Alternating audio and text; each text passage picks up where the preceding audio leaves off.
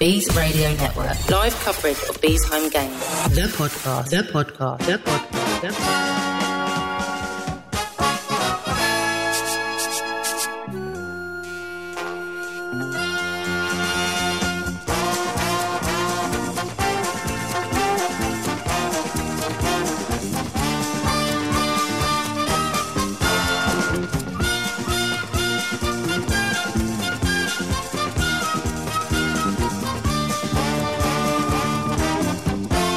Well, hello, hockey fans, and welcome back to the Bees Radio Network podcast, episode number 35. We're still in lockdown, but hopefully you're all well, you're all safe, most importantly. And once again, joining me on the podcast this week, Mark Denham. How are you? Hello, Graham. I am bored, but I'm well, I'm healthy, and that's the main thing, isn't it? Well, we need to talk about the healthy factor because you have had a little bit of an accident. It's not an accident, really. Right, I'll just tell you the story. I was going to bed on Friday night. I leant round my desk chair and over my desk to turn off my lamp, at which point I felt a shooting pain up my back and down my leg.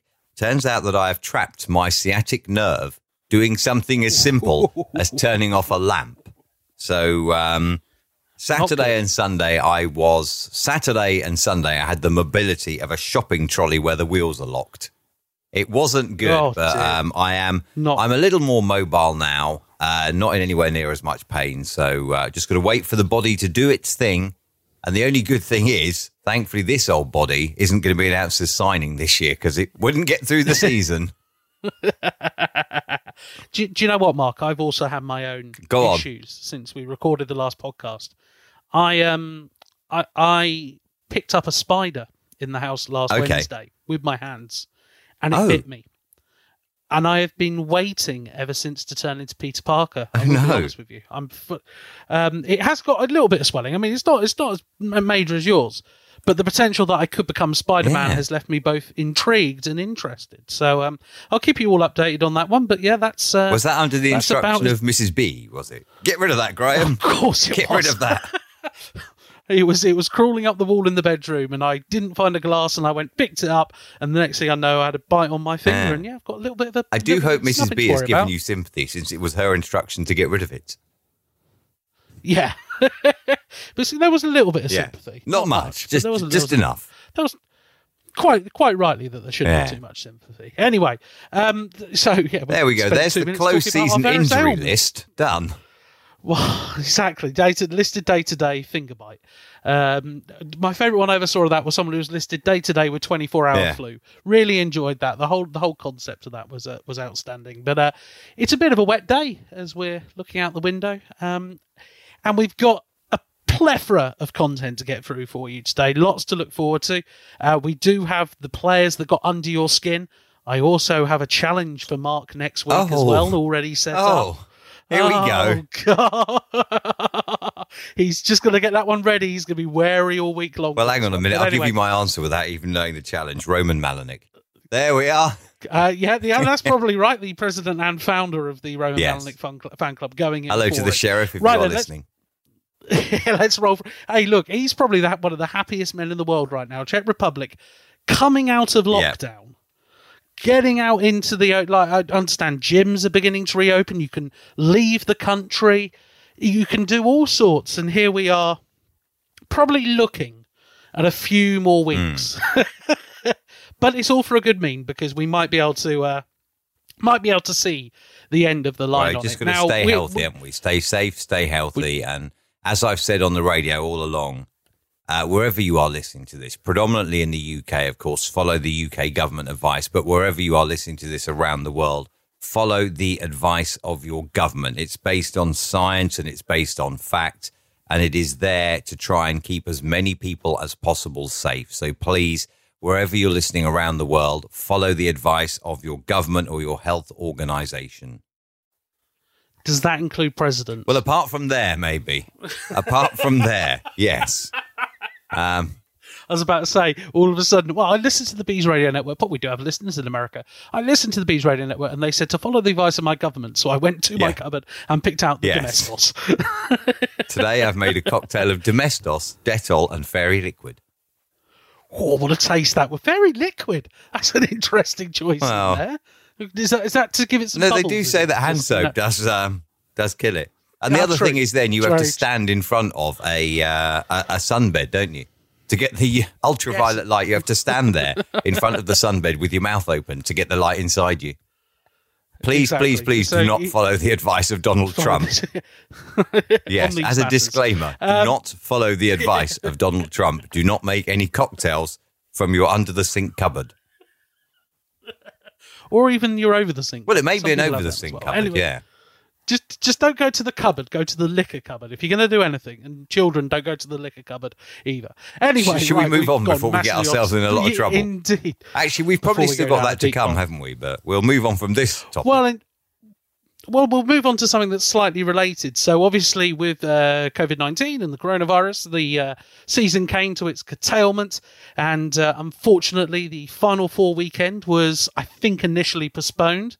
But has now been officially cancelled. However, a statement did come out from the IHA the other day stating that they are looking to host a series of games at the start of next season. So if you have got a ticket to the Coventry weekend, don't panic too much. There will be hockey. We're going to hope to do something. So the club's released a statement. Been having regular conference and Zoom calls, not realising those are two different things. It's unprecedented times. We're looking forward to more government advice. All 10 teams are committed to playing in the 2021 season. But most importantly, we are looking to do this tournament or this event, hopefully at the Sky Dome at the start of next season. So if you want to use your tickets to that, it's hope fans will just transfer over their playoff tickets to whatever this event's going to be. But you can try and get a refund. Refunds at planetice.co.uk. That's refunds at planetice.co.uk. But that, due to consumer law, it'll only be possible to refund tickets that have been purchased online. So if you did buy your tickets in person or over the phone, you'll need to wait until the Sky Dome opens up for business once again. Refunds will start to occur from the 4th of May. However, Planet Ice would like to ask for customers' understanding and patience, as this is only a skeleton staff available at head office to process the refunds, so process might take a few days, and you do need to include all your details, whatever they are, when applying for a refund. So, can I just go back to the original podcast, right? The original press release. Yes. The original press release from the EIHA said that all hockey under the EIHA is cancelled until. Cancelled was the word used originally. Obviously, for reasons of safety, we were and still are under the grip of a global health pandemic. That, to me, would mean all hockey is cancelled until such date, which is now extended, but all hockey was cancelled until such date. And my understanding of that was that then hockey could resume. Obviously, things have changed since then, but hockey could resume once we pass that date, as in like rec games, summer leagues and things like that. When I first read that press release, that was my first thing. We have since then had a couple of press releases that have come out that have moved the goalposts a little in terms of replacing that word cancelled with the word postponed. And I think what's genuinely happened now from the EIHA is that confusion has been caused and then amplified. No, look, I 100% agree on this, and I get where they're coming from. The Elite League are trying to do similar with this Magic 5 idea. You can roll over your playoff ticket to there. And I actually I've got no problem with the idea of, if you want to roll over your ticket to this other event, please do. However, I do feel that it should be made very clear to fans who some will be going through some tough personal times at the moment and would appreciate a refund from a cancelled event. Some who will not have any interest in attending something that isn't the Final Four. There are people who just turn up for the playoff finals weekend. A season opening event might not have the same desires and interests, and obviously it's a change world as well. Don't feel that you have to accept that this is just where your ticket's going to be. As Planet Ice has said, if you've purchased the ticket online, you can go for a refund, and they should give you a refund as well. Underline that, should give you a refund as well. Under law, you are entitled to a refund because the event has been cancelled. Now, under law, it does say an event is cancelled, you are entitled to a refund. If an event is postponed, you're entitled to a refund if you cannot make the new dates. But the crucial thing here, I think, is the event has been cancelled and something else may take its place, which is not the original event. The original event was the playoff Final Four weekend, the big culmination of the season. Whatever is put on now may very well take place in the same venue, but it is a very different event. That, to me, would mean, under consumer law, the event for which you purchased tickets has been cancelled. You are, therefore, entitled to a refund from that. And if you wish to attend whatever event finally goes on as a season opener, then you can, but don't feel that you have to, because you are entitled to a refund as the original event has been cancelled and something altogether different is being put on. Yeah, I think it's really important to say that. Look, there will be a lot of people who will be sitting here right now on the end of April, start of May, and thinking, why didn't they just get the refund? It's a completely different... And look, as someone right now who's owed money by an airline, getting a refund out of airlines is proving impossible right now, and trying to work out the situation from that. And as sure there are many people who have got holidays booked who are going through very similar situations, who have rebooked holidays and now having to rebook and finding all sorts of things. Look, it's a very different world right now. And look, when you do finally get through to Planet Ice and you do get... Look, those people who will be dealing with you day to day, it's not their fault that this is rolling on. Be respectful, be polite, be supportive of them, because they're going to be... Look, I don't know, the Skydome hosts 2,400 people. There's not reason to believe that maybe 2,000 people are going to be looking for a refund here.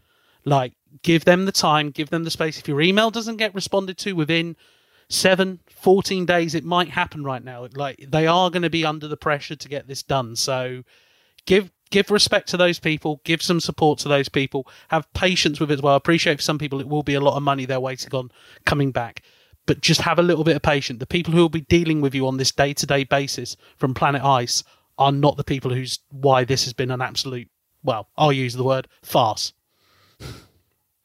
Well, I think that's fair to say, isn't it?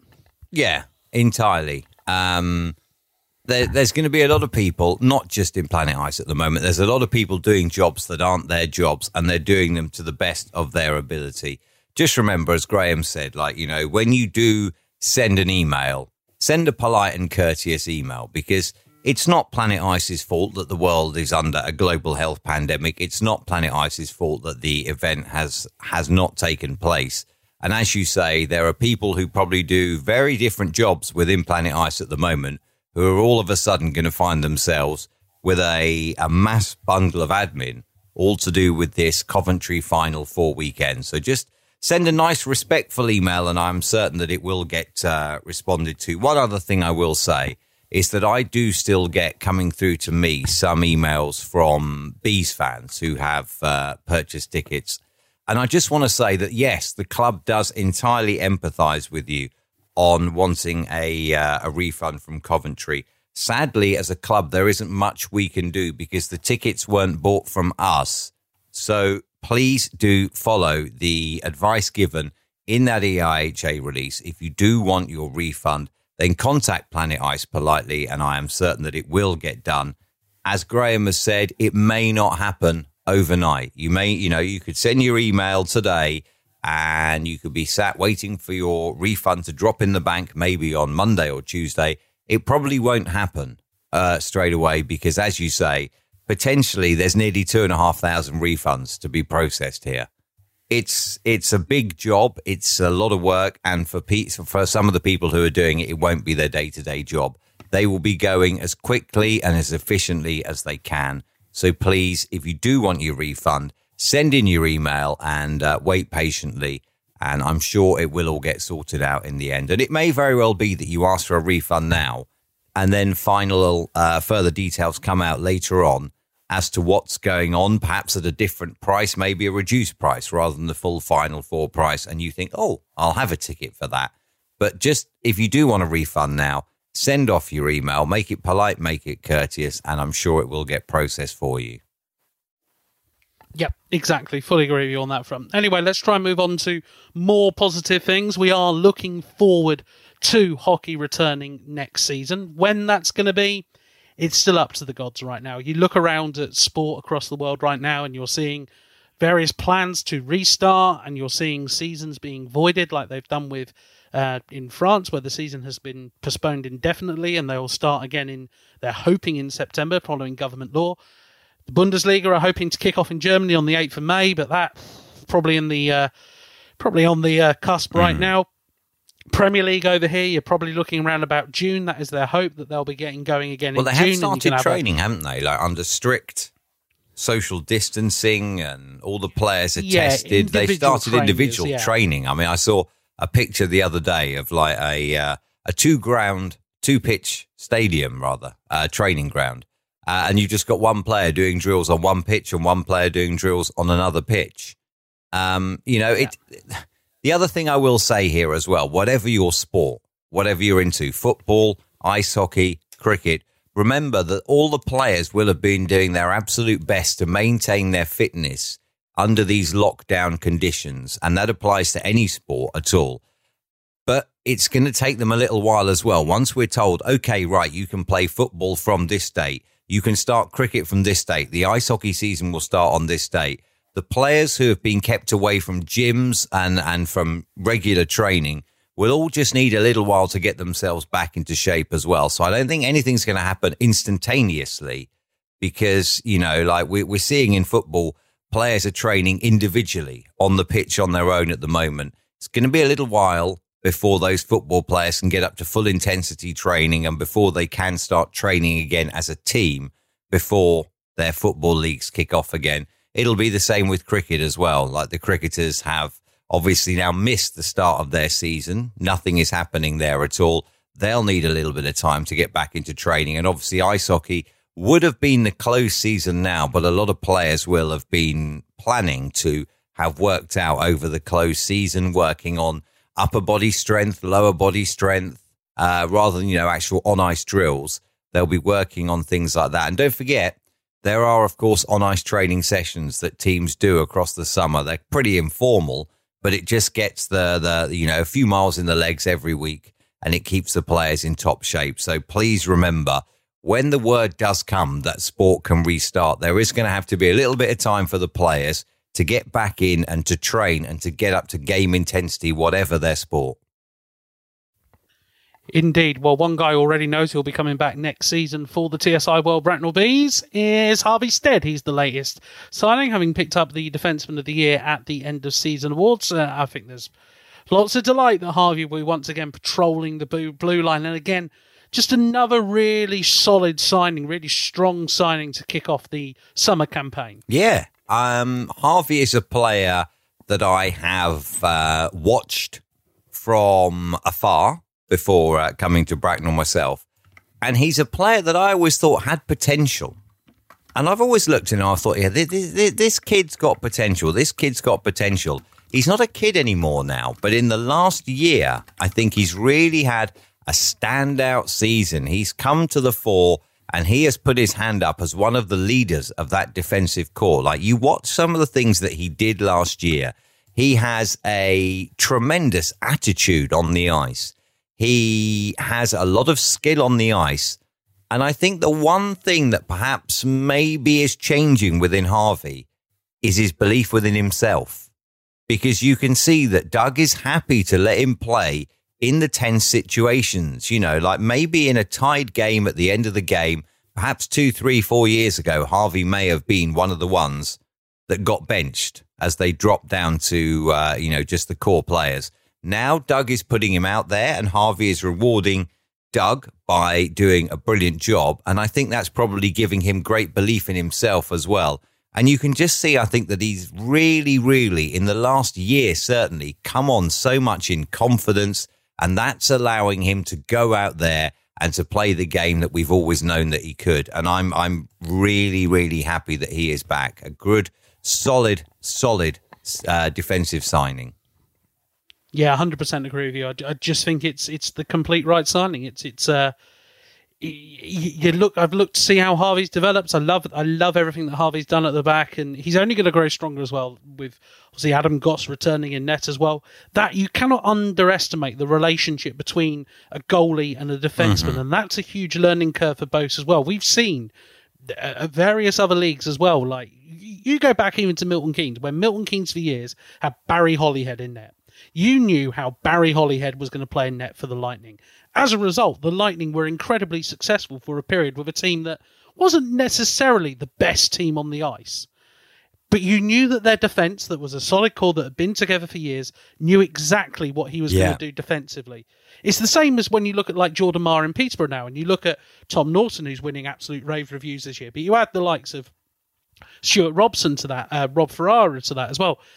Callum Douglas is obviously now in his second year there. They've learnt how to play alongside Jordan. They know if a shot comes in from here, the rebound 95% of the time is going to go there. So I can track the rebound and I can pick up the pieces and play it out.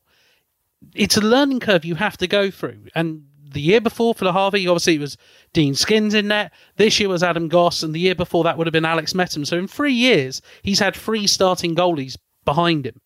It's all about a learning curve. He goes into this year, he's had a full year with Adam, they know how each other play, and as a result, you'll see just a natural confidence in each other about what they're going to do that will shine through and should bring great rewards for the Bees at the back end next season. He's just become Mr. Dependable, though, hasn't he, at the back as well now? You know, you're not worried when Harvey's on because he can play the solid game, but not only that, he does have like an offensive mind as well. Like how many times did Harvey Stead start off a transition play last year with a brilliant pass? He has an offensive mindset as well, but he knows his responsibility is at the back. He will stay mainly at the back. He's going to be, as you say, a great bond already worked out with him and Adam Goss.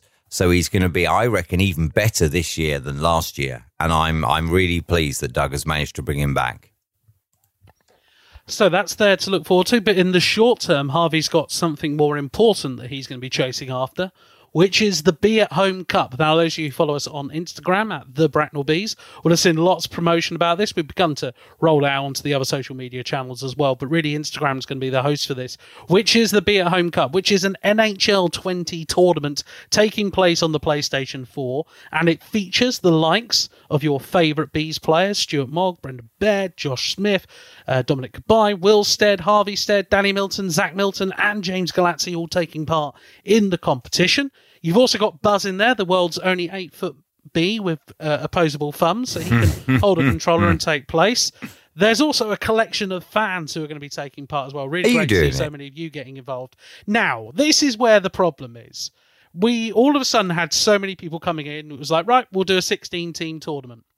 And then, I'm not going to name names here, but the person who's been looking after the entries, who may or may not wear the number 94 for the Bees, without naming any miscalculated, without naming any names. He may have miscalculated, and as a result, we were one short. So, okay, I'll step into play in the tournament, no problem at all. What blinking team do I draw out? The blimming Jets. The Winnipeg Jets, not the Slough Jets, but the Winnipeg Jets. So I feel like I'm competing on behalf of the Bees. I'm competing on behalf of us as commentators as well, because you know what? We speak about how these players play during the season. I've now got to walk the plank. This is as near as I'm going to get. Oh, do you know what? Like when you're playing, I may have to get online and commentate on this. I may have to get online. Fearing. But don't worry, though. It's all right, though, Graham, because all you need to look forward to is, what is going on here? Well, I mean, when you look at how I play NHL 20, especially with the Jets, who I've gone through an intense training session. I've had some big long drills with my team, learning their strengths and mainly weaknesses. Confidence is high in the Bell household. And for those of you who want to follow it, if you go onto twitch.com, twitch.com/BracknellBees, you'll be able to watch every game. Occasionally, we're going live tonight where we're recording the podcast at 8 p.m. with a couple of pre-season games. Don't know who's playing in them yet. And the main tournament, I think, is going to get underway on either Friday or Saturday. We're sort of just working through the last of the technical issues. But occasionally, the guys have been jumping on there and having a game. And Unfortunately, Harvey is really bloody good. Oh. Like outstandingly good. It was just watching him pick apart. I'm seeing here that Graham's wishing that we just released him as a player so he couldn't partake in the Be at Home Cup, and that would improve Graham's chances of that. But I was just watching this and I was like, oh my goodness me. Like, I've tried scouting and I just have written down no hope, cross that game off. Because the worst thing is Harvey's in my group. Because we are you predicting an early exit for your team? I'm really predicting an early exit. We're supporting two amazing charities throughout this as well, two that are very close to everybody's hearts here at the TSI World Bracknell Bees. So we have the Mountbatten Conference, and we also have the Young Epilepsy Conference as well. And if you do watch any of the games on Twitch, look, it's a bit of fun for everybody. It's not going to be taken that seriously, although Stuart has now put a trophy on the line just to when really you say it's like not going to be taken that seriously. Are you telling me there's a group of players that are not going to want bragging rights here come the end of this? Oh, no, they're going to... Right, let me redefine this. I won't be taking it seriously. But I'm sure everyone else will, especially now Stuart's put a blinking trophy on the line as well. But yes, it's going to be a lot of fun. But most importantly of all, it's an opportunity for us to try and help raise some funds for some amazing charities that we're very closely linked to. So if you do watch any of the games on Twitch, do take a visit to Mountbatten. We'll post up the link from time to time. Do take a visit to Young Epilepsy as well. Feel free to donate just a little bit of money if you can. Obviously, if you can't at the moment for whatever reasons, that's perfectly fine. Sit back, relax, enjoy the sport. Enjoy what is going to unfold over the next few weeks on there as well. Who knows? I might be a broken man come the podcast next week. All I can say is rather you than me, because I've never really been a gamer. And the last NHL game I played was on my PlayStation 2. On ESPN's National Hockey Night. Oh, my life. Goodness me. Not even EA Sport. I remember that one. Goodness me. It's really disappointing that we can't get the Sega Mega Drive live. Because I understand, back in the day, Doug Shepard was a bit key on NHL 94. Oh, really? So I do have a Mega Drive in the loft. I just don't have a way to stream it. So I might have to... you never know, dig it out and just challenge him to a game. There's got to be a way to stream that somehow. There's got to be a way to get like an input and an output somehow so we could stream that. The Graham Bell versus Doug Shepard NHL 94 Sega Mega Drive Challenge. I'll even do a voiceover for you. There you go. I like that. And do you know what as well? Do you know who else I reckon probably has got a little bit of like crafty skill on the old game consoles from this... Stuart Robinson. I bet he has. I reckon secretly, like either he was probably a SNES man because that's the right thing to have been, not a Mega Drive person. But he was probably a Super Nintendo man. I reckon like NHL. Oh, everybody had. I've got one. NHL 99 on that. Oh, NHL 97 was my hit period. The 95 was good, but 97. Although I did have to remember, I dug it out years ago from my godson to play on. And why does it keep stopping? Why does it keep stopping? And I had to remember to turn off the 2-line pass rule. Because obviously in NHL 99, the 2-line pass rule was still there. Oh, look at that. The 2-line pass. Just absolute gold. Absolute gold. Oh, do you know what? Like, after we finish recording this, I might not even bother editing it now. I might go and get out my PlayStation 2 and get ESPN's National Hockey Night on. I think this is the perfect time in lockdown to bring out all the old retro consoles. Bring out whatever you've got, Dreamcasts, whatever, and just have a little play on them. And what about the Atari? Okay, not that far I had back. a Commodore. There is in my dad's loft. There is a Commodore 64. In his loft, he has a Commodore 64, and even more surprisingly, and definitely in the world of kids, you might need to ask your grandparents.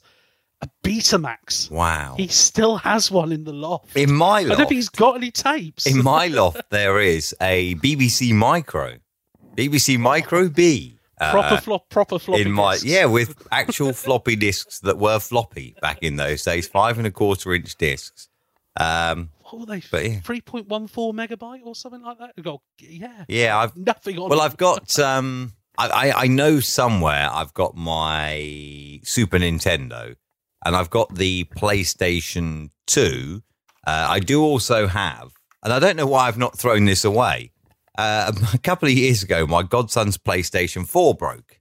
And I said, well, don't worry, I'll fix it. And I've taken it to bits as much as you can. and I've tested as much as I can, and I am 100% certain that the actual motherboard inside it is what's gone. But for some reason, I've still got it. I don't know why I've not just thrown it away. It's never, ever likely to work again. It's just hard to throw those things away. Just makes me look like a gamer. The fact it's sat under my telly, I look like a gamer. Well, exactly. And I feel that you're going to see over the course of the Be At Home Cup, which will be across twitch.com/Bracknell Bees, you'll see elements of that. And as I say, look, more than that, look, it's going to be great that there's a load of fans taking part and the players as well. You're going to see some real gamers. You're going to see some, like, I've always had a game console in my life growing up. It's always been a part of my life since probably I was about 9. Yeah. So really, like, it's something that's within you. It's going to be good fun, and that's what I'm looking forward to. And who knows what it will spawn off when we can get all back together. Maybe there's going to be a big night of gaming in the Bees Knees bar. Who knows? Maybe that's where it could go down to. Now, I mentioned Stuart Robinson, and it wasn't just a random pluck out in the midair. Although I do think he would be quite crafty with a. With the console in hand. But obviously on last week's podcast, we were, a couple of weeks ago podcast, we were asking for your all-time all-star teams that you've been involved with or supported, etc. And there's sort of, Stuart, obviously long-time listener, was a Patreon subscriber as well back in the day as well. Thank you, Stuart. Thumbs up, mate. Stuart. Thumbs up. Thumbs up. But Stuart has done a little bit of digging for us. Doing a little bit of digging. But for those of you who remember back to the turn of the sort of middle of the noughties, this is, you remember that BBC Radio Berkshire used to cover Bees games with Andy Stevenson and Ollie Williams on the calls for them one. And one of the great moments, obviously, for Stuart was when the Bees won the EPIHL Cup all the way back in, I've got to get this right, 2008, 2007? I really should have done my research for this. I want to say 2008.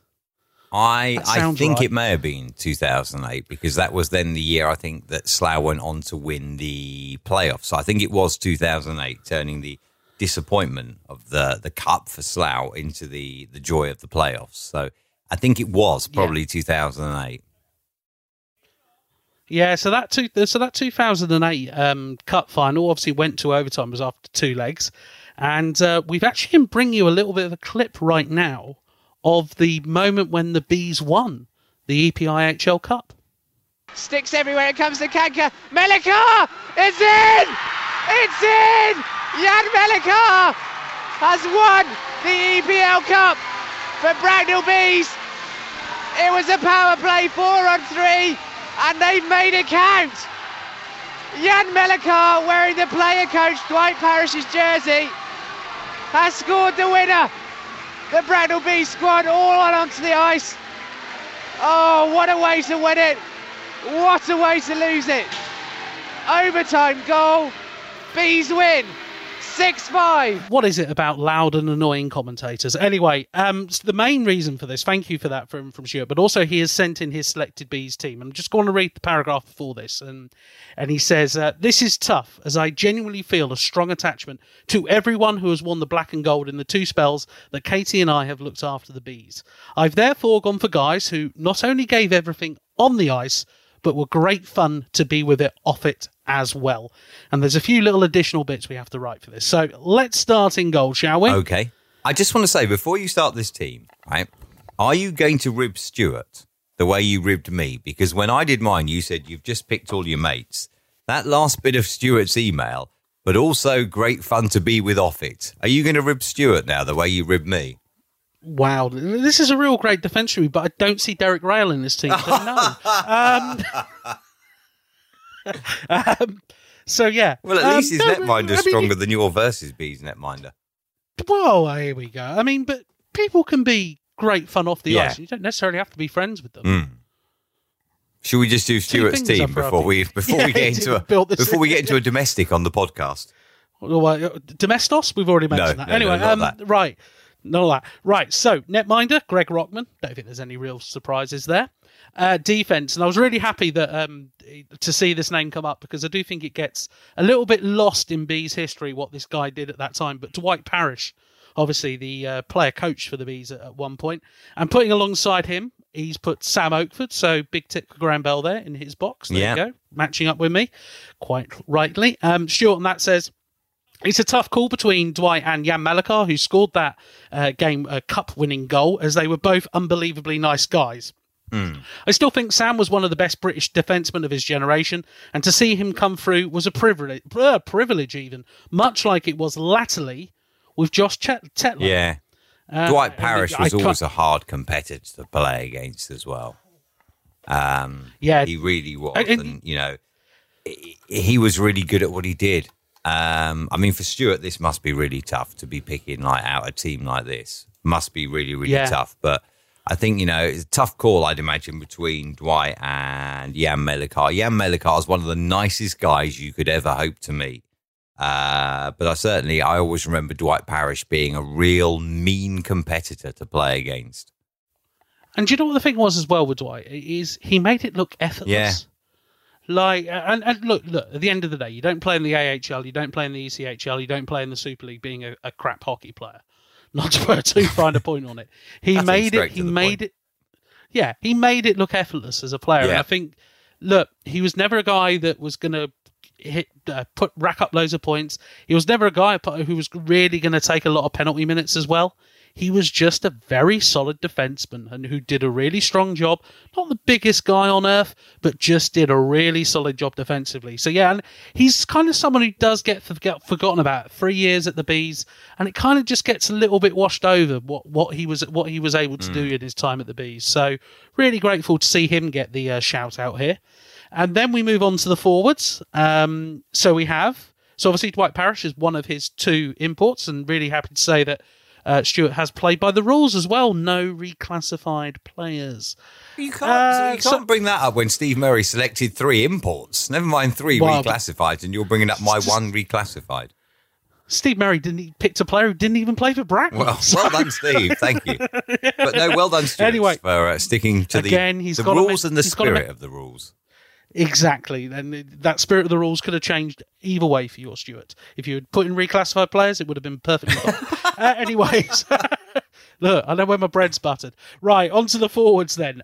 Peter Jasek gets the shout here. Great little shout there.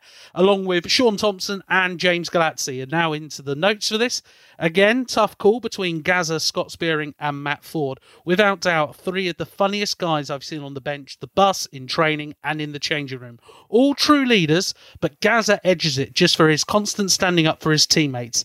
In terms of other imports with immense character, then Michael Pink or Kamil Tverdek, both barking mad and great fun, but Yazzie just went quietly around his business, never complained, and loved the Hive. It's a good combination, isn't it? It's a good combination. I mean, I obviously I know Sean Thompson, I know James Galazzi, didn't really know Peter Jasek that well, but certainly I did know Kamil Tverdek because he came to Slough in that very final season. Yes. And I mean, he was an awesome player. When you say made it look effortless, he could go like 0 to 60 in milliseconds, never mind seconds. He was effortless. But certainly, you know, from many years of watching the Bees as opponents rather than working with the Bees now, I don't think you can knock Peter Jasek at all. He was, very businesslike, very professional on the ice. And everyone I've spoken to about him said that he was such a nice guy off the ice as well. And, you know, like, you can't knock that as well. Sean Thompson has been around the Bees for a long, long, long time. In fact, retired from the Bees as well. And then you've got James Galazzi, who is still going. So, I mean, when you look here, Stuart's covered quite a span, hasn't he, in terms of players in his roster. You've got James Galazzi, who is still going, just announced back for his 11th season at the Hive this year as well. And you know what? Like I've said, when we announced James's signing, his game has changed so much, hasn't it? Because James has been around the game for a long time now. The game has changed. James could so easily have ended up an out-of-place dinosaur, but he hasn't. He's adapted his game, and that makes him still relevant, and that makes him still one of the first names that Doug Shepherd went after this summer. So, you know, if Doug Shepherd says he's okay and Stuart Robinson says he's okay, he's definitely got a thumbs up from me. Yeah, indeed. Thanks for that, Stuart. Really good to go down memory lane there a little bit. And the fact it's such a span of players is just because he's old. Anyway, right. You say your bread was buttered. Yeah, throw some jam on it. Let's see what happens. Right then, just very quickly, watch party. This weekend, thanks to all you tuned in last weekend for the EPIHL Cup victory over the Hull Stingrays. Nearly said the other word there, but Stingrays. So appreciate that one. We're going back down to just the one game on the Sunday this weekend, and it's a big thank you to Tony Knott, who actually reached out to Dan from Barks and Beyond and myself and said, I've got a couple of tapes laying around. Don't know what's on them, but hey, more than welcome to have them and have a look. And if they're any good for you, more than happy for you to put them out on air. Yeah. So Dan received the package from Tony. Really grateful for him posting it along. And within the package was the game that we kind of wanted. And the game that we really wanted to have a copy of. It is the night that the Super League trophy was lifted at the John Knight Leisure Sport Complex. Now, the game, I'm going to reveal, the Bees lose the game, but it's all about the post-game where obviously the trophy gets lifted. It was a sellout at the Hive that night. You couldn't get a seat. You couldn't get a standing spot in the building. It is well worth tuning into the watch party this weekend to see what it's like when the Hive is packed to the rafters. And we're talking turn of the millennium packed to the rafters as well. So health and safety was beginning to come into it a little bit, but it's not as tightly restricted as it is now. And just look at the building and just look how they squeeze so many bodies into the building this night. So yeah, it's probably the pinnacle in the history of the Bracknell Bees, is the lifting of that Super League trophy at the turn of the millennium. And it's well worth watching all those familiar faces walking forward to lift the trophy. But also tune in to watch the Hive just be alive. No other word for it. It's quite emotional watching it, and it kind of underlines like a lot of the reason why when there was an opportunity for Doug said, look, this is happening, do you want to be part of it? Why I jumped in to come in, because I want to be part of something where we can try and refill this building and we can try and get it back to those days where it really was the pinnacle of the community. Yeah. Sport is great at uniting people, isn't it? And, you know, back in that day, the Bees were on to win that Super League. And you could just see, like, I mean, even for me, turn of the millennium, I was still in Slough, but there was so much talk about the Bees are doing this, the Bees are doing this, the Bees are going to win the Super League, the Bees are doing that. And there was just so much talk about it in and around the whole area, not just Bracknell, but in and around Berkshire as well. And that does, you know, sport is a great place to spend your Sunday evening.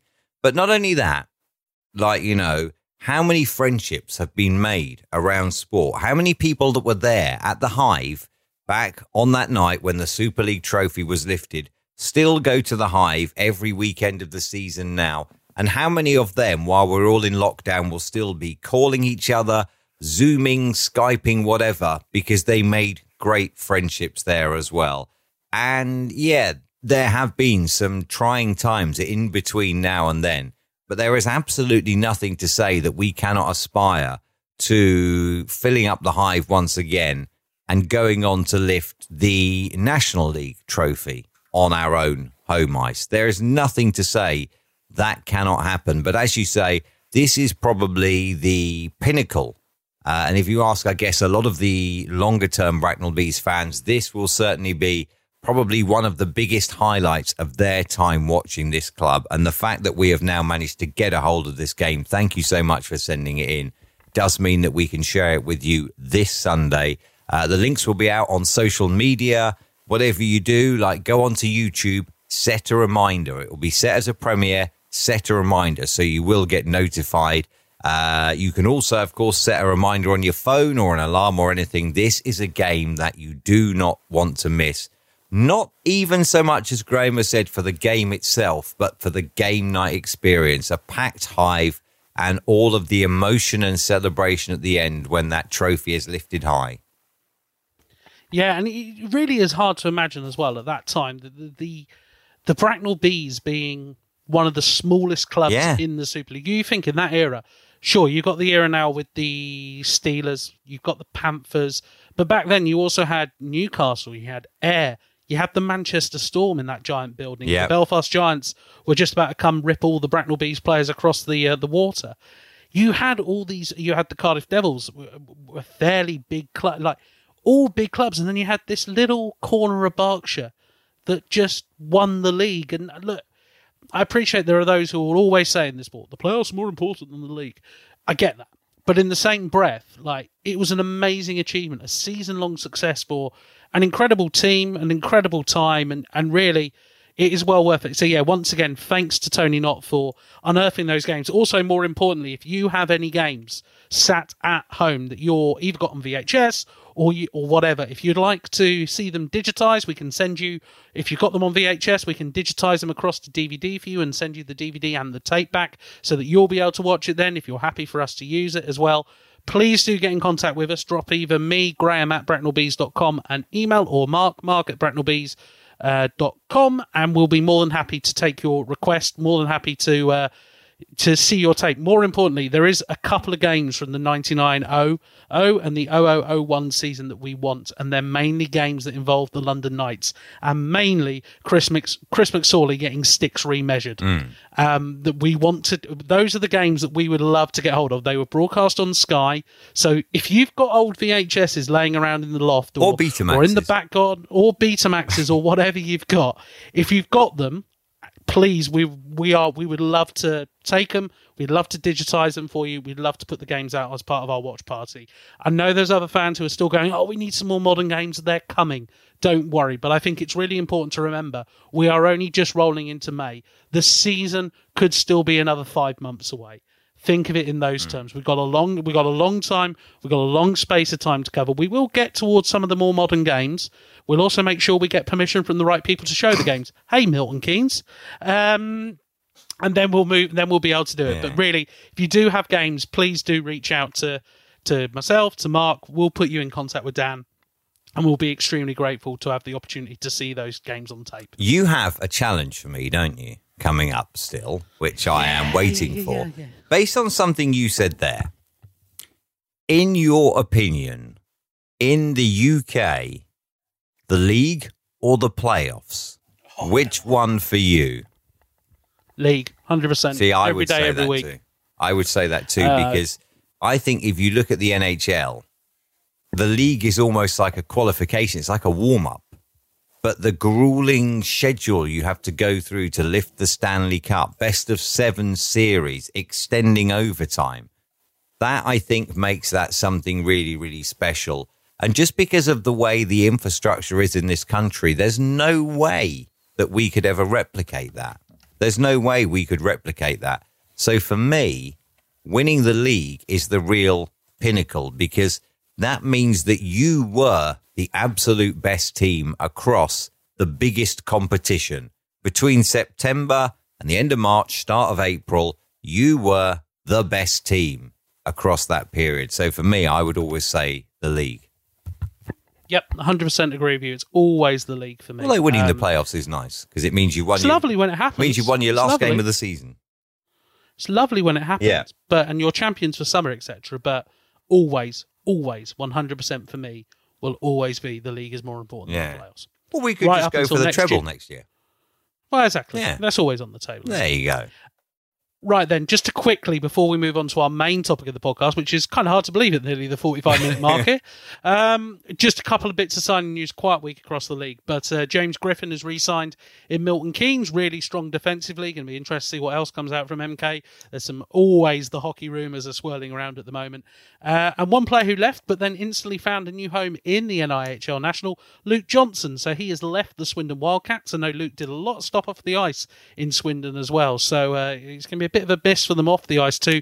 But he is now winding up in Peterborough, obviously losing the likes of James Ferrara and Martin Susters. So Luke Johnson is one of the pieces of Slava Kulikov's puzzle that he's moving in there. But yeah, really quiet week for signings in the NIHL National. We did say, didn't we, like a couple of weeks ago when we looked at the departures from Peter, we did say, how is Slava going to fulfill them? Well, you know, there's a promising young player that he's managed to attract. As you say, Luke was also obviously doing stuff off the ice in Swindon as well. So that's going to be an interesting one for them to fulfill, because not only do you have to replace Luke Johnson, the player, you have to replace Luke Johnson off the ice as well. But things have gone very, very quiet, haven't they, in terms of the signings? I guess it's just very difficult, isn't it, for all the teams to know like at what pace to go? Because I've always liked to drip feed the players.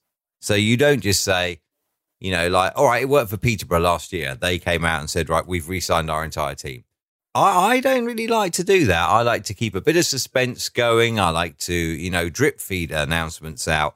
And then obviously, like, you're building towards the start of the season. The honest truth is now, we're not entirely sure when the start of the season is going to be. It could be that we start a month late and maybe we extend a month. It could be that we start 6 weeks late and perhaps compress the season. We don't know yet. But in terms certainly of announcing players, you don't want to have like given everything away by, say the middle of July and then find, now what do we do between now and October? Lots more watch parties, I think. Yes. Is it? Anyway, right then. So we set the challenge last week to each other. More of a conversation point. I wouldn't say this isn't the challenge that's coming next week. Mark's going to hate me when I announce it. I might miss my first podcast of the season next week. I may be unavailable due to... Oh, no, there are no other commitments, are there? I've got that other...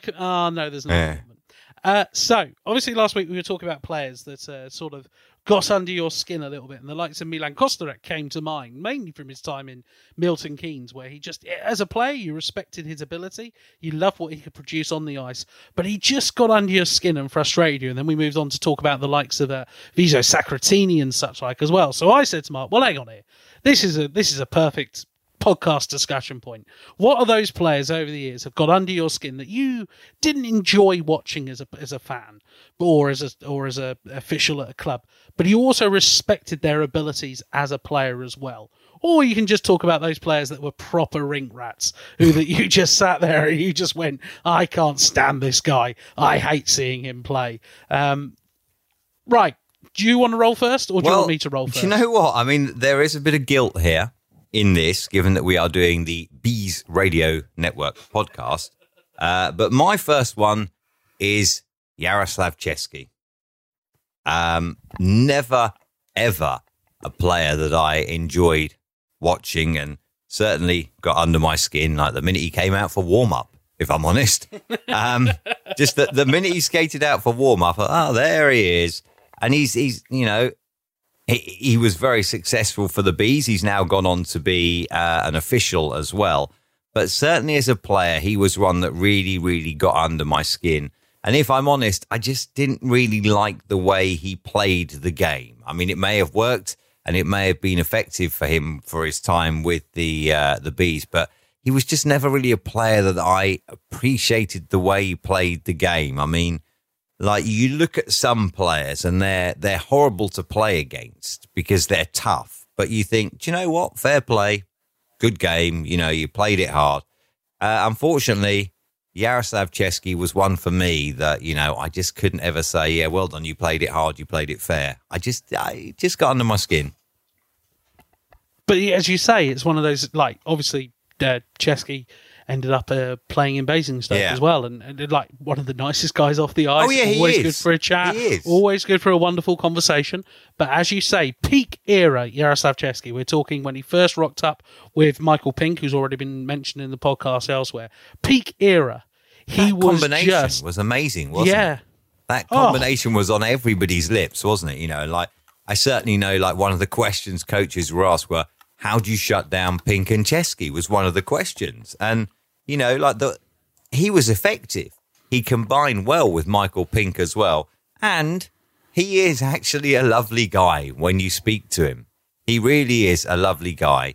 And he's just started out, obviously, officiating, and good luck to him with that as well. And I will say one thing, like, despite my opinion of him as a player, I think it's great that somebody who did have a career and quite a successful career as a player has actually, like, done the right thing, now out there in the stripes, giving back to the sport that gave him, obviously, a playing career.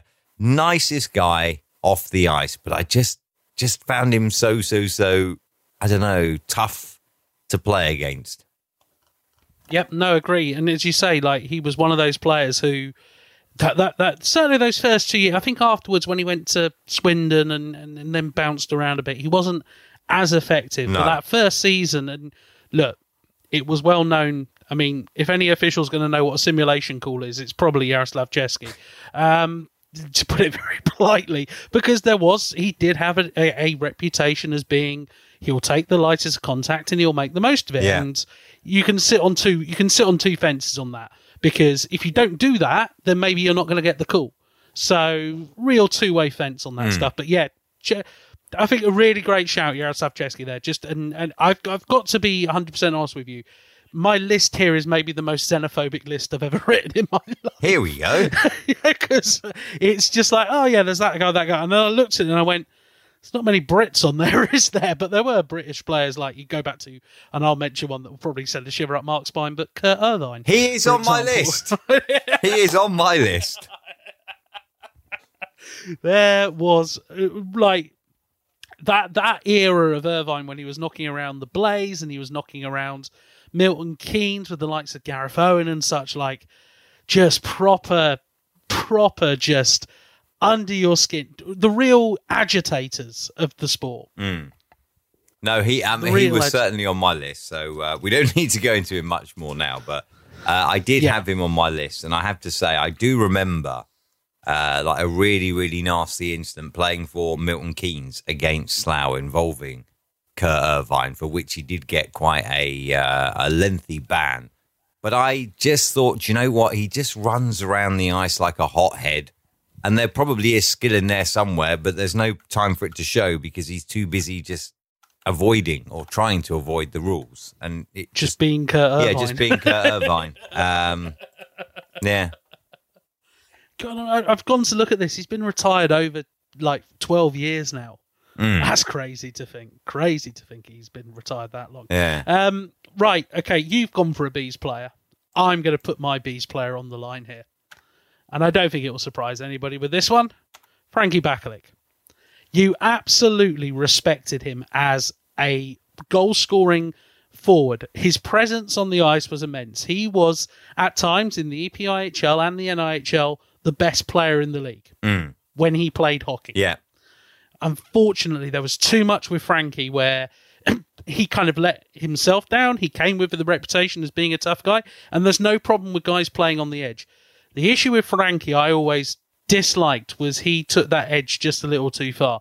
And there's too many incidences over the years. There was one in Basingstoke where he put a clean headshot on a player, which I've never... is one of the worst hits I've ever seen. It was a headshot. It wasn't even, I'm going to try and play this. It was a headshot. He had the stuff with Mason Webster as well. There's loads that rolls on over the time with Frankie. Don't doubt me. Frankie is a hockey player who could put up the goals, put up the assists, be the most dominating player, take a game on the back of his net, on his back and win it. You wanted that guy. Yeah. But you didn't want the guy who then sat in the penalty box for another 10, 15 minutes each game. Do you know what? Like, obviously, Slava Kulikov first brought him to the EPL when he signed him in his first year in Slough. And that was Slava's first coaching job as well, Slava's first coaching appointment. And I'd argue that was the very best of Frankie Bakalik in that year in Slough, where, yes, there were antics, but it was nowhere near as bad as some of the things that went on further. And I'll be honest, I was sad to see him go from Slough. And then we replaced him with Alice Padalek. And Frankie, the antics started going up and up and up and up and up. And you're thinking, there's so much talent here, but you can't show it because you just sat on your backside in the penalty box for so much of the game. And in fact, I'm glad that we've got Alice Padalek now and not you, because, Alice Padalek is out there doing his business on the ice. You're having to sit down in the penalty box and getting suspended. And I just think, it's hard for me to say that because he did play, obviously, a season for a club that I was involved with at the time. And I think Slava got the best out of him as a player. But when you look at, I guess, some of the antics that went on in other clubs, you think, yeah, do you know what? Like, it was...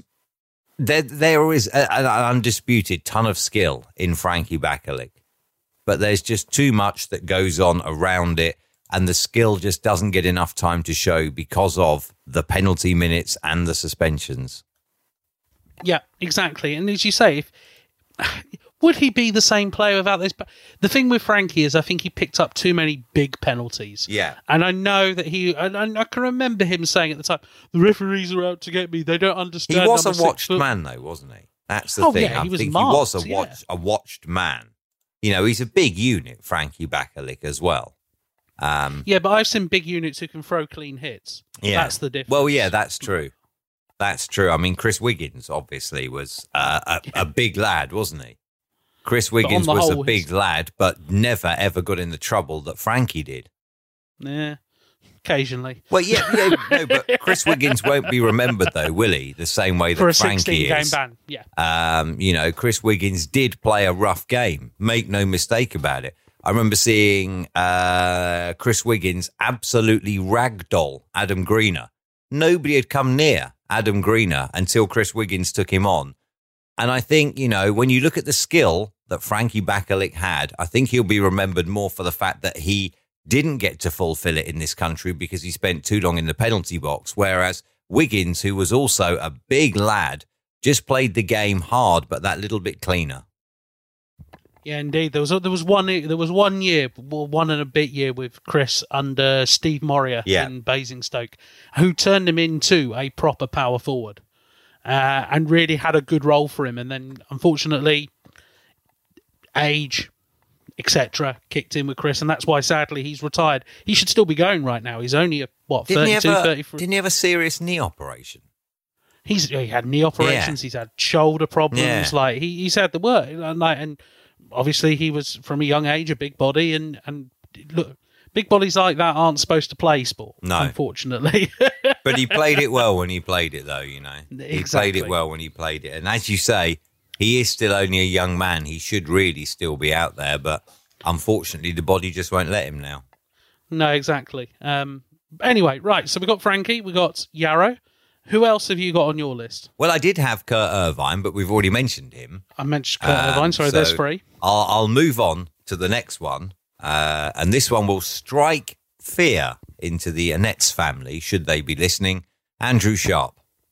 Oh, yes. Now, Andrew Sharp, who, it is a miracle to me. If you look at Andrew Sharp and you look at his trophy or medal cabinet, it's a miracle to me that this absolute donkey has so many medals in his cabinet. Because what was he? He wasn't a forward. He wasn't a defenseman. What was he? Other than an agitator and a liability. I'm not gonna mention names here, but I remember one game in which Andrew Sharp was involved where he got a 10-minute penalty. He returned from this 10-minute penalty and he was gobbing off at the referee, which if I think I remember right, was Matt Thompson. His team captain then came over and said, please just give him another 10. We're better without him. Give him another 10 and he's gone. And I remember that. And I've never, ever, like in all my years involved in ice hockey, I've never heard a player beg a referee to bin their own player. Never heard it before. And I just don't understand Andrew Sharp. He couldn't play as a forward. He couldn't play as a defenseman. His skating wasn't great. And I just don't really understand him. By any chance, was that person who asked him, does he have sons that play in the Premier League at the moment? Maybe. Okay, thought so. But yeah, it's very true. And the thing is as well, is that, as you say, Andrew won. He's got an EIHL title, Elite League title, Elite League playoff, 3-time EPIHL champion, 2-time EPIHL Cup champion. Fine. I know, I can remember when he signed for Guildford in 2011. They had a very talented team that year. Yeah. Lots of talented guys. They also had guys who could handle themselves in that team, but you had the likes of Curtis Huppy, you had a Greg Chambers, you had and such like. They had a very talented squad. And the reason they signed Sharp was they wanted protection. And the crazy thing is that they got that protection and they felt better about their game straight away. Yeah, I mean, he did fulfill that role. That's probably why Guildford, that era of Guildford where they went, back-to-back league titles, back-to-back cups, it was the double-double, wasn't it? Yeah. that probably gave that team, which was immensely talented, the confidence to go on and win the trophy. Yeah, I mean, which is crazy. He fulfilled that role, but what actual playing ability did he have? I mean, that was my thing about Andrew Sharp, is what actual playing ability did he have? Couldn't skate well enough to outskate anyone to be a forward, couldn't skate well enough to back check to be a defenseman. What actual playing ability did he have? Other than the fact that he gave that very successful Flames team a bit of confidence in that they knew that they had an enforcer, what actual playing ability did Andrew Sharp have? And obviously there was the incident, wasn't there, where, you know, Tom Monette came up on the wrong side of a collision with Andrew Sharp, where he claimed he couldn't stop. Come on, if you're playing professional hockey, semi-professional hockey, and you can't stop, then should you have even graduated from the Learn to Skate program like when you were a kid? No, true. It's very true. It's very true. So there's a hockey player who we're disputing he got under our skins, but probably didn't have a lot of hockey skill. I'm now going to give you a player who there is no doubt had a loss of skill. Okay. And also, no doubt, is actually quite a nice guy. But as a player, I disliked how he played the game. Okay. I'm trying to work out if I give you clues here.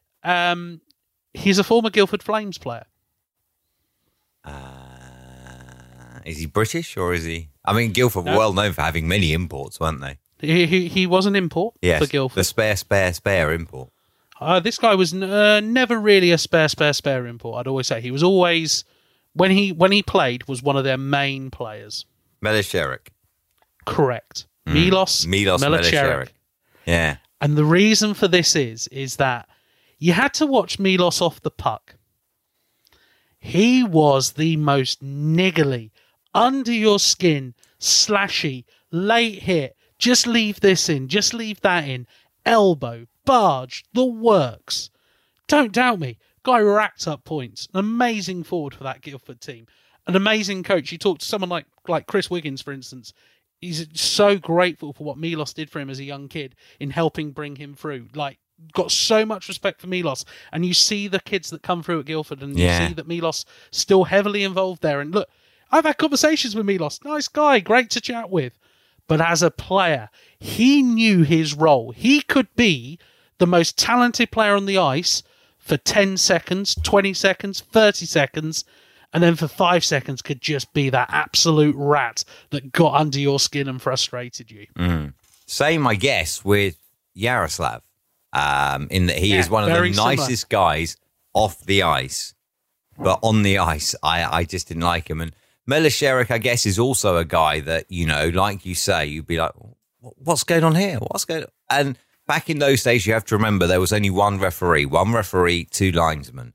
Milos Melecheric, I don't think would fit in playing the game the way he did then if he played now, because there's two officials and I think he'd be called an awful lot. And that would then have a massive impact on his ability to be one of the top players for the Flames that he was during his time there. So I think like his game is certainly one that would not fit in the 2020-21 season. But I've got no doubt but Milos probably would not be that player and would still. No, he's got the ability to not be that player, hasn't he? Yeah, he just was that guy who, look, at the end of the day, Slovakian top flight for years, Czech top flight. Like he was an outstanding player for Guildford in the BNL and for going forward into the EPIHL as well. Just really good forward, and you would right place, right time, can make the smart pass, can make everything. But it was just that 5 seconds in his game where it was, oh, there's just a slash on the knee. Oh, there's just a slash on the glove. Oh, there's just an elbow into the side. Oh, just got under your skin. And I can remember talking to players and just coming away when they were up against Milos on a line. You know you got worked over on that line. You were in for a hard battle. He was going to fight you for the puck at every breath. It was an interesting one. The minute you started talking about Yarrow, I was straight away, I had it on my list before, and I was like, do I bring Milos up now? Because it's kind of similar. Milos, I felt, was a bit more of a fairer player in some respects, but in other respects was very much just that instigator getting under your skin, agitator. Yeah. I've got one more to go. How many more have you got to go? I've got one more, but I want to make two in passing reference as well. Okay. All right, then. In that case, I will do my final one. And this is not going to be popular, I don't think. But my final one is Scott Spearing, who was a player that I absolutely used to hate to have to play against. And don't forget, he did play a year in Slough as well. Dare I say it, that year, Mo got a lot out of him. He was on the same line as Chico, Joe Cicerello in that year. He was really good in that year. But then I just think, obviously, we talked, didn't we, weeks ago about Andre Payet and the way he coached that Sheffield team, knowing that he didn't have the most talented roster. And I think, Scott Scott was a well-known agitator, wasn't he? He played a very agitating game. But the thing is, there was an ability there as well to be an out-and-out forward. But I think towards perhaps the end of his career, Scott was well known as being an agitator. And he's a nice guy off the ice again. That's the thing. We're berating all these people. I've never spoken to Andrew Sharp personally. I can't comment on how nice he is off the ice. But, Scott off the ice, nice people, nice person, lovely family guy, and that does a lot for the kids as well now. But as a player to play against, he just got under my skin because Scott played a clever game. He was, he knew exactly how far to push and he knew what buttons to push, and he played a very clever game. And for that reason, he was one of the players that got under my skin. Yeah, it's quite funny, is it? Because there's players that get under your skin for multiple reasons. Scott, I didn't have as much of a problem with it. I think Scott, sometimes the reputation went before him. I think back to that year in Slough where he played up with Mo and Chico, and really that was his highest scoring career season. And did a really good job, created a space on the ice for the pair of them. A good Slough team as well, and then obviously went to Basingstoke next year. And I know he had he suffered a very bad knee injury, which basically, it's kind of one of those, look through the looking glass. That's 10 years ago. Scott, coming off that amazing season that he had in Slough, moves down the road to Basingstoke. If he doesn't have that knee injury that just wiped him out, would it have been a very different story we're telling here about Scott? I'm not saying possibly, yeah. I'm not saying that he wouldn't have still agitated and got under skin. That was his game. But I still think he could have been easily playing on those lines with a couple of imports in the EPIHL. Now, I know he did throughout his time, but maybe would have just, and he had some bad runs with it. He obviously had the injury very late in his career as well, which, be grateful he came back and played from. Well, it could have been a career-ending injury, couldn't it? But he fought back. And you just sit there and you go, my goodness me, this is... He had battles throughout his time in terms of injury. And to me, he was one of the... What's the word I'm looking for here? I'm going to use... He was one of the smarter agitators out there. Yeah. As you rightly said, he knew what buttons to press. He knew not only just to wind up opposition team, but if you wanted to wind up a fan base, he could also do that as well. Mm. And I just think sometimes he was actually quite smart with it and just knew, he was clever, I'm going to press that. The game. Just going to press this button and, oh, look, you've gone off. See you later. Bye. Yeah. But that's sometimes what you need in that team, especially in the era of B's team he played in, where it was a gritty team. It was a hard team. Mate, sometimes he just had it right, but I can understand how he got under. Look, there's enough times you could go, oh, yeah, he did just get under your skin. Right, the two very quick mentions I want to go, proper old school ones here. Andy Bezo from the London Knights. He played 19 games in this country, but I don't think anybody will ever forget one of those 19 games, including infamously offering out the whole of the Air Scottish Eagles bench in a playoff game. Type it in on YouTube. Andy Bezo, that's Bezeau. It is well worth watching. Proper madman. Again, just... I'm not a massive fight fan. That's one of the biggest problems. But I love it. I love it. It just got under the skin. Same as well, really old school from Basingstoke in the Super League. Doug Sinclair, 95 to 97, played there, was loved, still talked about down in Hampshire as just one of those players. I think that again, my memory of him as a Bracknell fan was going, God, he's just a guy who goes about. He's a big hitting, fights. Probably didn't play as many games, didn't put up as many points as he could have done because he was a bit more of the aggressive side. But yeah, there was a guy. The guy I want to bring up, though, is actually my one British player that has made it onto my list. Okay. And this, look, I'm going to take a deep breath before I do this one because I reckon you might react to this as well. There was an era in the EPIHL, and I'm going to say the team to you, and I'm going to ask you to name the line. Milton Keynes Lightning, third line. At the end of the noughties. So we're talking here Michael Wales, Grant McPherson. Would it have been Irvine as the third one on that line? Yeah, Matt Tawalski on that line. Matt Tawalski. And you nailed it on the first one. Michael Wales. That Milton Keynes line, you knew, like, we talk about how you can sit there right now with most of the teams in the league, you go, I reckon those guys are going to be back there. You knew in Milton Keynes, you could always write, Jameson, Christie, Holyhead, and then you just went, Wales, Tawalski, McPherson. Yeah. Straight away, all three of them on there. Grant McPherson, just a great agitator. No other way to describe it. Like, I kind of like him for that respect. He's just a good agitator. Matt Tawalski, I think unfairly gets pigeoned into that category because certainly by the end of his time at the Bees, at the Bison, at the Jets, really showed what a guy he is. Yeah. I never understood Michael Wales.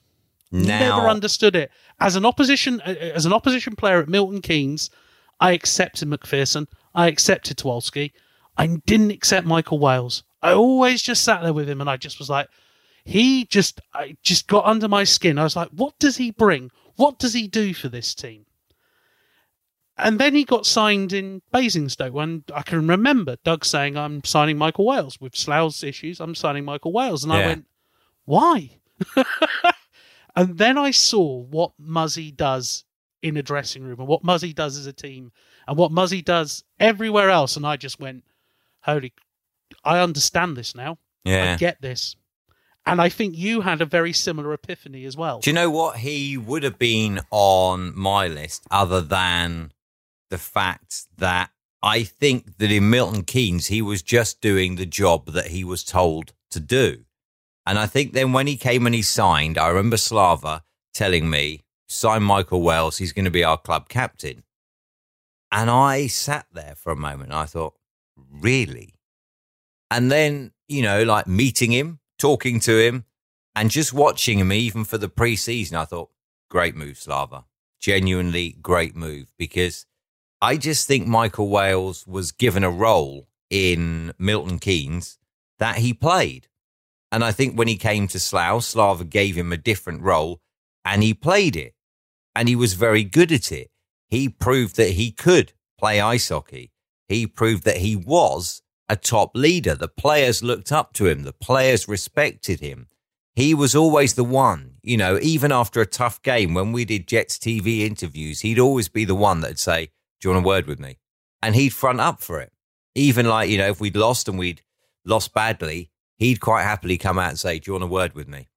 Again, in Basingstoke, just the job that he did in Basingstoke as well. And let's not forget that Michael Wales did have that horrendous ankle injury, didn't he, as well, which he fought back from, which could also have been a career-ending injury. He fought back from that to return to the game. And in Milton Keynes, I would entirely agree with you. Michael Wales would be someone who got under your skin. But then I just think, and the reason he didn't make my list is because I just think he was just doing the job that he was told to do. And when he came to Slough and then when he moved to Basingstoke, it was a different job that he had to do. And he did that different job. And certainly in Slough as captain, he led that team well. He was a great leader. Players looked up to him. Players respected him. And you knew with Michael Wales that he would not expect any of his team to do anything that he would not do. Never afraid to back away from a battle for a puck. Never afraid to step away from a scrap if there was one. And never, ever would Michael Wales have expected any player he captained to do anything that he would not be prepared to go out there and do himself. And for that reason, the reason that, I got to... Well, for the reason that I got to know Michael Wales and I got to see him both for Slough and for Basingstoke and see how very, very different a player he was, other than the role that Nick Poole had clearly given him in Milton Keynes, I just thought, no, I can't put him on that list because although he was someone that I'm sure a lot of people would say, oh, I hated Michael Wales, got under my skin. I'm sure a lot of people, even now, people who aren't either Slough fans or Basingstoke fans who got to see the best of him for their teams, I'm sure they'd say, do you know what, Graham, you're right. Yeah, he was a horrible player. Really didn't like the way he played. But for me, getting to know him and understanding that in Milton Keynes, he was Michael Wales that played the role Nick Poole gave him. But that wasn't the actual Michael Wales. That was a part of what Michael Wales could bring to the game. But when Slava brought him in, gave him the captaincy and allowed him to play a different game, I think we saw a different player, which obviously Doug Shepherd then saw because he picked him up and signed him in Basingstoke as well. And, also not only that, even if you remember back when he broke his ankle, a horrendous injury, could easily have finished his career. But as soon as he was able to, he was there, back at the rink, in the dressing room, talking to players, motivating players. He was around the rink on crutches, talking to fans. And I guess that for me, that's the reason. I think that Michael Wales was, post Milton Keynes, post Nick Poole, would scrub out the fact that he was somebody that could have been on my list, because you just think about him as a leader on the ice, as a player on the ice, and everything he did off the ice for the clubs that he was involved in as well. Even when he could quite happily have been sat at home with his feet up, with a broken ankle, potential career-ending injury, there he is at the rink, doing whatever he can to support his team, still being there to interact with the fans. So for me, I get why you've put him on there, but that was the reason that I didn't put him on there. No, and it's funny, like, as you say, like, the hindsight pick is I don't put him on there. But just at that era, we're talking that Milton Keynes turn of the millennium era. It's not millennium, turn of the decade era. He was an integral part of that success they had. And it was through his nitty-gritty style of hockey that, got under your skin, but you began to see it change. The minute he moved out of whatever that system was in Milton Keynes, he was allowed to go elsewhere and express himself as a player.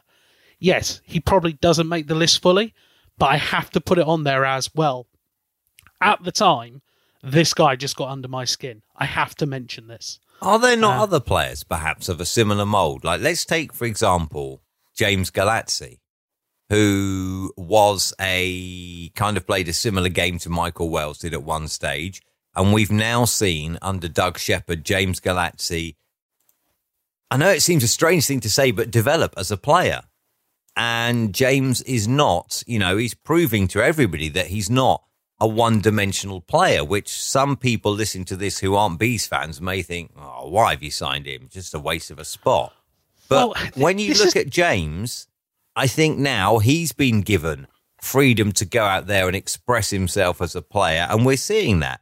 James will still stick up for his teammates if there is a need to do so, but James will also contribute to a game in terms of points production. And I guess, it just does it perhaps depend on the coach and the system, your assessment of the player, like Michael Wales and the Nick Poole system. Are we now seeing a different James Galatsi under Doug Shepherd and the Doug Shepherd system to we saw before? Well, but I want to go back to when James broke. I'm not going to use the word broke through, but I'm going to have to. You go back 10 years to when Gazza first walked into the Bees team. He wasn't. I think James sometimes gets a really hard rap from opposition teams. I think some of the stuff that people like to go after James on isn't the stuff to go after him on.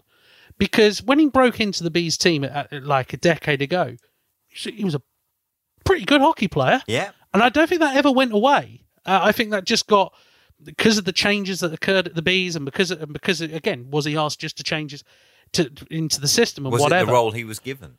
Yeah. Has he been underestimated in his career potentially? Because, as I say, you go back to when he broke into that Bees. I can remember when it was announced he was moving from the Hornets to the Bees, and I can remember there being a bit of a fan wave about it. He's like, "Yep, this is the best player that is in the Hornet system right now. He's going to step up and he's going to make a big impact at this level," and he kind of has. He's more than held his own in the EPIHL, and as you say, like you look. We were talking, 6 months ago about the Italian import, James Galazzi. Yeah. Because he was just racking up the points and doing whatever. I do feel that sometimes you label a player. I think that's what definitely happened with Michael Wales at a point in his career. He just got put a label on him. Michael Wales is that guy. That's all he's going to be. When actually he had so much more to offer. And I think maybe James did. I think James came into the Bees team, put up decent points, contributed well to the team. And was then put in a role that kind of pigeonholed him, didn't it? Yeah, and then pigeonholed him into, he's this player. And it's like, well, like, and this is the thing, like, I'm sat here, I'm trying, like, when we came up against the Bees in Basingstoke, I don't walk away from a game going, Galazzi was this player, Galazzi was that player. I was like, he's just a pretty decent hockey player. Yeah. I think people just, he's that guy. I'm not like saying James has ever been a bad player, but what I'm saying is, when you brought up Michael Wales, was it that you hated the role Michael Wales was given to play and then saw a different side to him when he played for Slough for Basingstoke? Is that maybe similar to James? Because I know that there are people who dislike him, and if you ever get the chance to speak to him, he's a nice chap. Speak to him if you can. But is that perhaps the same with James? He was given a role to play, and he was a good enough player that's what he did. He played that role, and yet now we're seeing him playing a different role, and we're seeing back to when he first broke through, and there was all the talk about him and all the talent. We're now seeing that being put back to fruition. And let's not forget, last year, of course, was James's 10th season, which started with a pre-season injury. Look at the work James did off the ice to get himself back as quick as he did. And having had like a nasty injury, James could have shied away from the physical side of the game, but he didn't. Never once did he pull out of a hit when he came back. And, when you add in the fact that he can drop the gloves, he can look after his teammates, to the fact that he is also our Italian import, who is, of course, EIHA trained. I just think sometimes some players fall foul of the system and the role that they're given. Like, I look back to Andrew Sharp. I don't think under any coach would I have liked the way Andrew Sharp attempted to play his game.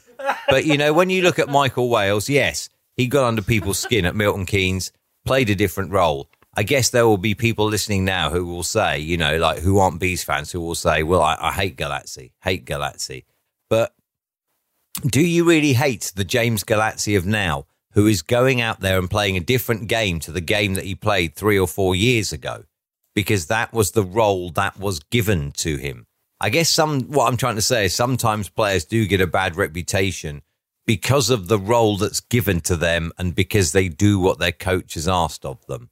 If you think back to, to some of the players you've mentioned, Milos Melicheric, that's just the way he played the game. I don't think he was sent out there and told to play the game that way.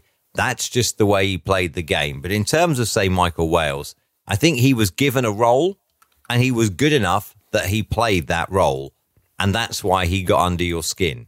And maybe the same with James. He was given a role under previous coaching in Bracknell, and he was good enough that he played that role, and he's probably got under a lot of people's skin playing that role. But now we're seeing him getting a chance to express himself and again show all that potential that he came into the Bees with. We're now seeing it at the other end as he prepares to start his 11th season. Indeed. Right. That was good, fun discussion. I enjoyed that. We sort of went on a variety of topics there. Really good. So, can I bring something up before you start your challenge? Of course. Graham and I have a conversation before we start this podcast every week. And Graham said to me, and here we are now, approaching an hour and a half, Graham said to me, It'll just be a quick one this week, a short one. And here we are approaching an hour and a half. See, I like to adapt my timings for you. I'm just trying to say something else there, but keeping it as family friendly as possible. Anyway, right, so the challenge. Mm-hmm. Now, last weekend, obviously in the COVID-19 world, we saw the NFL draft take place virtually. It's an opportunity for the teams to pick up who's going to be the next stars. Yeah. And it got me thinking. Oh, please don't ask me about NFL. I know nothing about NFL. We're not going to do NFL. Don't panic. Oh, that's all right then. Don't panic on that front.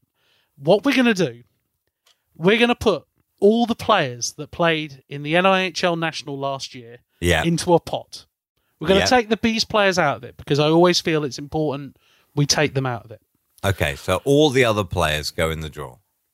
We are going to select teams. And I say teams. So not just a line this time. Not just the line. It's a team. And it's got to fulfill all the roles. So you'll need a netminder, backup netminder. You'll need 4 or 5 D-men. We'll decide this fully in the week. You'll then select your lines, but obviously you'll need like a checking line, so you can't go out and just sign the 9 top point scorers in the league. You'll have to select the team, and it's in a draft format as well. You'll get the first pick, I'll then get the next 2 picks, you get the next 2 picks, I get the next 2 picks. Wow. We'll do a draft of our because it becomes interesting. So this is next week's podcast. Next week's podcast is our draft. So we could be hating each other by the end of next week's podcast. Yes, because I feel it could be quite a challenge because instantly you're sat there and you're going, well, I've given you the number 1 pick. Congratulations. You have the number 1 pick in the draft. So you know going into it, right, I'm going to pick this guy. Ladies and gentlemen, spoiler alert, it would have been Roman Malinik, but I've taken it away from him. Well, it would have been, yes. So you kind of, so now I'm sat there going, right, who's he picking as his number 1 pick? Yeah. Because I've then got to go, well, who am I picking 2 and 3? And for instance, with his number 1 pick, does he go for a point scorer? Does he go for a netminder? Does he go for a D-man? Yeah. Right? It's a real... You've got a challenge. This is a real challenge now for both of us, isn't it? Because it's all right for me to say, right, first up, I am picking player X to play in position X. But then obviously you're thinking, right, who's he going to have and who can I have? And then I'm thinking, right, I've now had a pick. Graham's had 2 picks. Who's left for my next 2 picks? And this really is a challenge, actually. I feel next week's podcast will not be a short one. No, we might have to do some proper preparation for it as well, because I'm going to have lists. I do fantasy drafts for NFL. I do it for that's unfair. You've got experience there as well. You can do mock drafts if you know about the NHL, and you can do them. Yeah. But yeah, it's a real head scratcher because... Right. Can I confirm here? 2 imports. 2 imports only. 2 imports only. And what's the ruling on reclassified? Are we going along the Swindon and Milton Keynes route, or are we just saying no? We will allow reclassified players because they are the rules of the competition. Okay. So if you end up in your team having, for instance, Liam Stewart, Max Brebeer, it's fine. Yeah. Okay. But remember, so I'm going to lay it down. You've got to have 2 netminders. Yep. You've got to have 6 D-men in pairs. Yep. And then 9 forwards, 3 lines of 3. Yeah. Okay. It's a real challenge, this one. I'm looking forward to putting all those names in the hat. Yeah. And then it's all about drafting strategy as well. Which way will you go? Which way will I go? Like, by the time I've thought about this, the next podcast will be happening just about the time that we go back to removing social distancing. Because I'm really looking forward to hearing the moment where it's when you get to that, when I will do my 3rd pick. Yeah. You'll have the 4th pick, and it might be with the 3rd pick, I take your 4th pick. Yeah. Do you know what? I might really put the pressure on with this. I'm tempted to put it on the clock as well. You've only got like 30 seconds per pick. Oh my word! Do I need the countdown jingle ready? Oh no, we'll just time it ourselves on the clock. But I might do 60 seconds early doors, and yeah. It's gonna be like Who Wants to Be a Millionaire, isn't it? Is that your final answer? Oh, it might be. I mean, the only question I got asked is, does Ashley Smith count as a backup netminder? Well, maybe. Well, I can tell you now, if you want him, he's yours, mate. I'm not having him. I'll give you that. That's the number one pick sorted. There we are. So that's Graham's. That's the second pick in the draft gone. So yeah, next week, fans, we're going to try and do an NHL draft. It's a draft for the EPIHL. So I'm forgetting my leagues here. For the NIHL, a draft. Mark has got the number one pick. Maybe tweet in your suggestions to him about who he should take as his number one pick in the draft. Mark, pleasure as ever. How can fans keep up to date with all the latest from the TSI world? Bracknell Bees? Well, as always, you can head to our website. That is bracknellbees.com. If you're on social media, we are on Facebook. We are on Twitter at Bees Ice Hockey. And we are on Instagram as well at The Bracknell Bees. We're also on Twitch, though, aren't we, Graham, now, for the Be at Home Cup? Yep, just straight Bracknell Bees on Twitch for that one. Just Bracknell Bees will do the job there. Oh, and we're on TikTok, aren't we, as well now? We are on TikTok. We forgot about TikTok. We completely forgot that Buzz is now going to be making appearances on TikTok. And it's the moment in my life where I've decided I have to just let this go. I'm not going to engage with TikTok. It's not going to be like when my dad tried to join Instagram. It's not happening. Instagram is my era. I've got TikTok, actually. Never use it. I've got it. I just every now and then go in and clear the notifications because I can't stand them on my phone. I might just delete it. TikTok and Snapchat just to completely pass me by. Completely pass me by, both of them. And for a man who works in social sports media, probably not a good thing. Right, that's it. When we restart commentary next season, when we restart commentary, there's going to have to be a Snapchat of me and Graham every week that goes out. As a man who doesn't understand it, that's something for you all to look forward to. Yes. And I hope lockdown is extended forever. Well, it might very well be if I still have to come up with this entire draft thing, having never done a draft before. Maybe get some advice. There'll be people who will help you out. Yeah. Anyway, here we go. I can already sense Dave Williams on the phone to you right now. You'll have a draft room next. You'll have a draft week. You'll have a draft week. You'll have a big Zoom call with all your advisors on it. I can already sense it. I tell you what, as I can't pick him, I could have Roman Malenik as my head of scouting. You could too. See, all of a sudden you're building your front office out. It's fine. Yeah, it's fine. Head of scouting. I'm going to go for the Bill O'Brien approach. I'll be the head coach and the director of football, if you don't mind. So it's all fine. Mark, most importantly, get better. Hopefully the back. Thank you, mate. And you too. Week. I hope the spider bite doesn't get any worse. Well, it's only if Peter Parker starts presenting the podcast next week do you have to be in for any issue. But most importantly, to each and every one of you who's listening, thank you very much. As ever for doing so, do leave a review, do leave a rating across all the podcast platforms. We're really grateful for what we're receiving. And don't forget to subscribe. And subscribe, more importantly, just helps with our algorithms. But most importantly of all right now, please be safe. Please be aware. Please do take care of yourself and each other. And until next time, when it is draft week, take care of yourself and goodbye.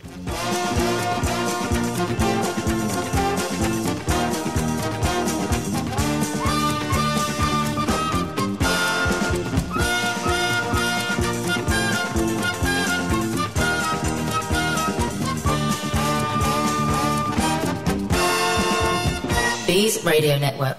BracknellBees.com.